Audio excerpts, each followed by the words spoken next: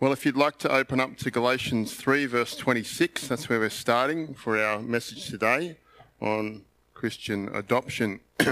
Let's just pray again as we come to God's word. Heavenly Father, as Isaiah said, the word of our God stands forever. We pray that your Spirit might speak to us through your word today and encourage us in this great truth that we're learning. In Jesus' name, amen. Well, Oliver Twist is Charles Dickens' second novel. It was released as a 3-volume book in 1838. And the story centres on Oliver Twist, born in a workhouse and sold into an apprenticeship with an undertaker. After escaping, Oliver travels to London, where he meets the Artful Dodger, a member of a gang of juvenile pickpockets led by the elderly criminal Fagin. Among other things, Oliver Twist contains a portrayal of criminals in their sordid lives and exposes the cruel treatment of many orphans in London in the mid-19th century. Well, today, as we come to look at the truth of adoption, we're thinking about God's adoption of us as his children. As we think about the story of Oliver Twist there, as I said, it's a story that begins with the plight of an orphan, lost, without a family, and badly treated. But then later in the story, he was adopted by one of the main characters. Well, this truth of God's adoption of us in the Bible is a similar thing. And we're going to be thinking about that as we look at this passage today. Today we're going to look at the story of adoption from the order of time, and we're going to think about the past, the present, and the future. Just like the story of Oliver, in the past, we too were lost and without a family, without the family of God. But what we're going to see is that in the present, we've been saved and welcomed into God's family. And we're also going to think about the future, how we are now an heir of God's eternal kingdom. So that's the plan for today as we look at this great truth, thinking about the idea of adoption from the past, the present, and the future. So let's get into the past. Let's think about the past. And that is that we were once in slavery under the basic principles of the world, as Galatians says. Have a look at Galatians chapter 4 and verse 1.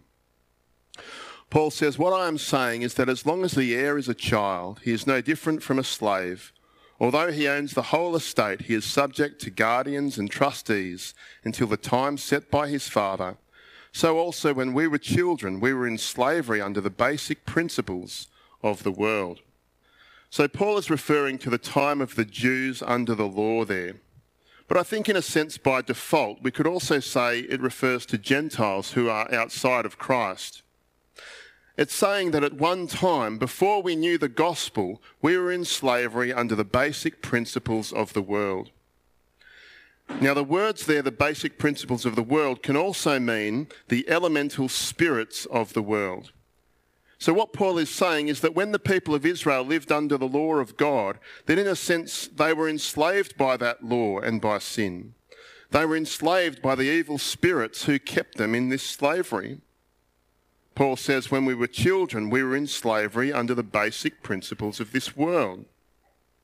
Also, earlier in chapter 3, verse 24, Paul indicates that there was a time, the time of the law, when Israel was a bit like a child under a guardian, where he says the law was put in charge to lead us to Christ. That put in charge there in the Greek is the word of nanny.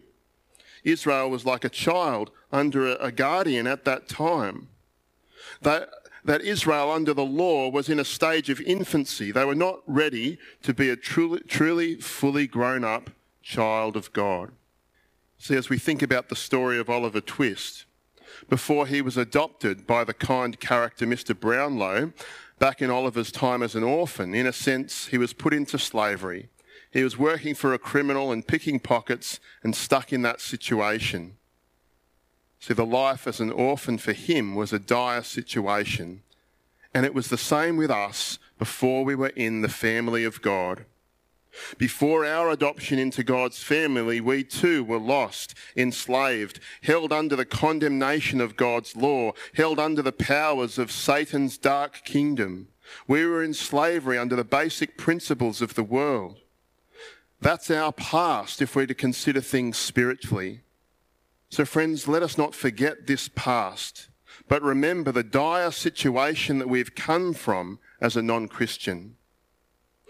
In his great book, The Institutes, John Calvin says, we will never appreciate the grace of God until we truly appreciate the dire state we were once in our sins. Isn't that true? So these truths we're learning today should make us all the more grateful for what God has done in the gospel. So we've seen our spiritual heritage from the past. We've seen what our life was like before we were a Christian in the past. But now let's think about the present. The present. That in Christ we've received adoption into God's family. So a few verses for us to look at here. We'll start at chapter 3, verse 26. Paul says, you are all sons of God through faith in Christ Jesus. And also chapter 4, verse 4. Chapter 4, verse 4. When the time had fully come, God sent his Son, born of a woman, born under the law, to redeem those under the law, that we might receive the full rights of sons. So Paul's saying in Christ, in the present, we've received adoption into God's family. Now in verse 5 there, where Paul says we've received the full rights of sons, the literal wording in the Greek is that we've received adoption. That God sent the Lord Jesus to redeem us that we might receive adoption into God's family. You see, when Jesus died on the cross, it was a family moment for us. Because Jesus pays for our sin, God can now adopt us. God can welcome us into his family. Because of the cross of Jesus, we can now become the adopted children of God. Just think about the concept of a family. God becomes our heavenly Father. Jesus becomes our elder brother. And the church, the people in God's church, well, they become our brothers and sisters in Christ. This is the family of God, isn't it? We have a Father in heaven. Jesus Christ is our elder brother, and all of us, the people of God's church, are brothers and sisters in Christ. This is the wonderful truth of adoption into God's family. Let's take this further. I'll read again from verse 4. But when the time had fully come, God sent his Son, born of a woman, born under the law, to redeem those under law, that we might receive the full rights of sons. Because you are sons, God sent the Spirit of his Son into our hearts, the Spirit who calls out, Abba, Father. So you are no longer a slave, but a son.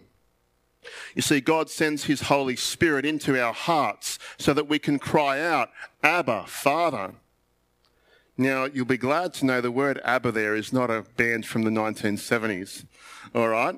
But it is an Aramaic word that signified the most closest personal relationship with a father.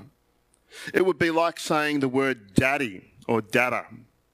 This is how Christians can now address our God in heaven.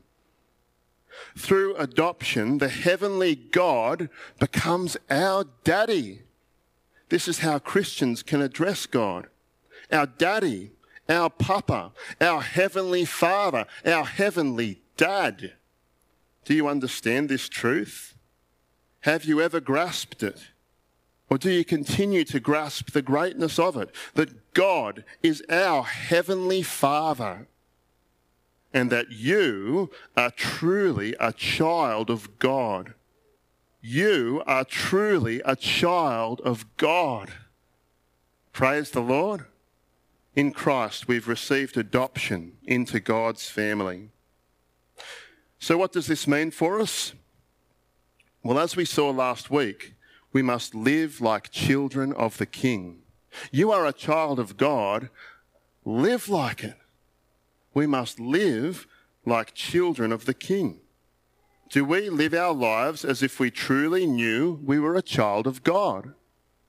Do we feel free to approach the Heavenly Father just as we would approach a loving daddy? This is the joy that God calls us to in the Christian faith. He says, come "Come, child, sit on my knee and give me a cuddle and tell me about all the things you'd like to talk about." He says, "You don't necessarily have to call me Yahweh or God. You can address me as Father. You can call me Daddy." You see, do we live out these privileges that we have in the Christian faith to live as a child of God? Now, friend, perhaps living in a family for you has not always been a pleasant experience for some of us. And so it might be a hard concept for some of us to understand that God could be our loving Heavenly Father. But friend, we know that this is true. We know that we are the adopted children of God and that we do have a loving God as our Father in heaven. So we've seen the past. We were in slavery under the basic principles of the world before we were Christian. We've seen the present, that in Christ we've received adoption into God's family. But now let's also think about the future. The future, that since you are a son or a daughter, that God has also made you an heir of his kingdom. Have a look at verse 7. "So you are no longer a slave but a son, and since you are a son, God has made you also an heir." So we're thinking about the future here, our eternal life with God. See, what we see here is that the present affects the future. Our present status as children of God also has implications for our future, for our eternal life in heaven. See the text there, verse 7? "Since you are a son, since you are a child of God, God has also made you an heir." You see, since we are the children of God, God has also made us the heirs of God, the heirs of his future inheritance. So let's pick this up also from chapter 3 and verse 29. Have a look at chapter 3, verse 29.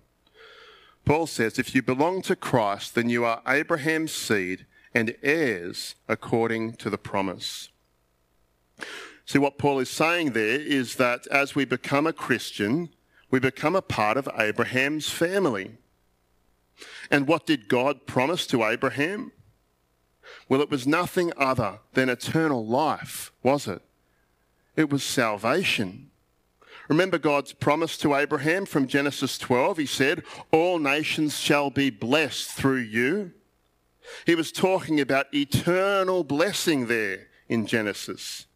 That the covenant with Abraham would bring eternal salvation to the people of God. God said to him, "All nations will be blessed through this covenant, through you." And this eternal blessing came to us when Jesus died on the cross. Have another look at verse 29.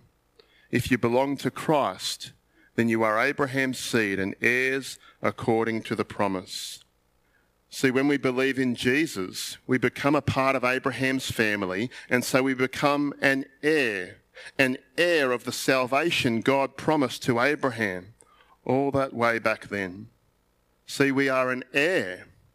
There is an inheritance waiting for us.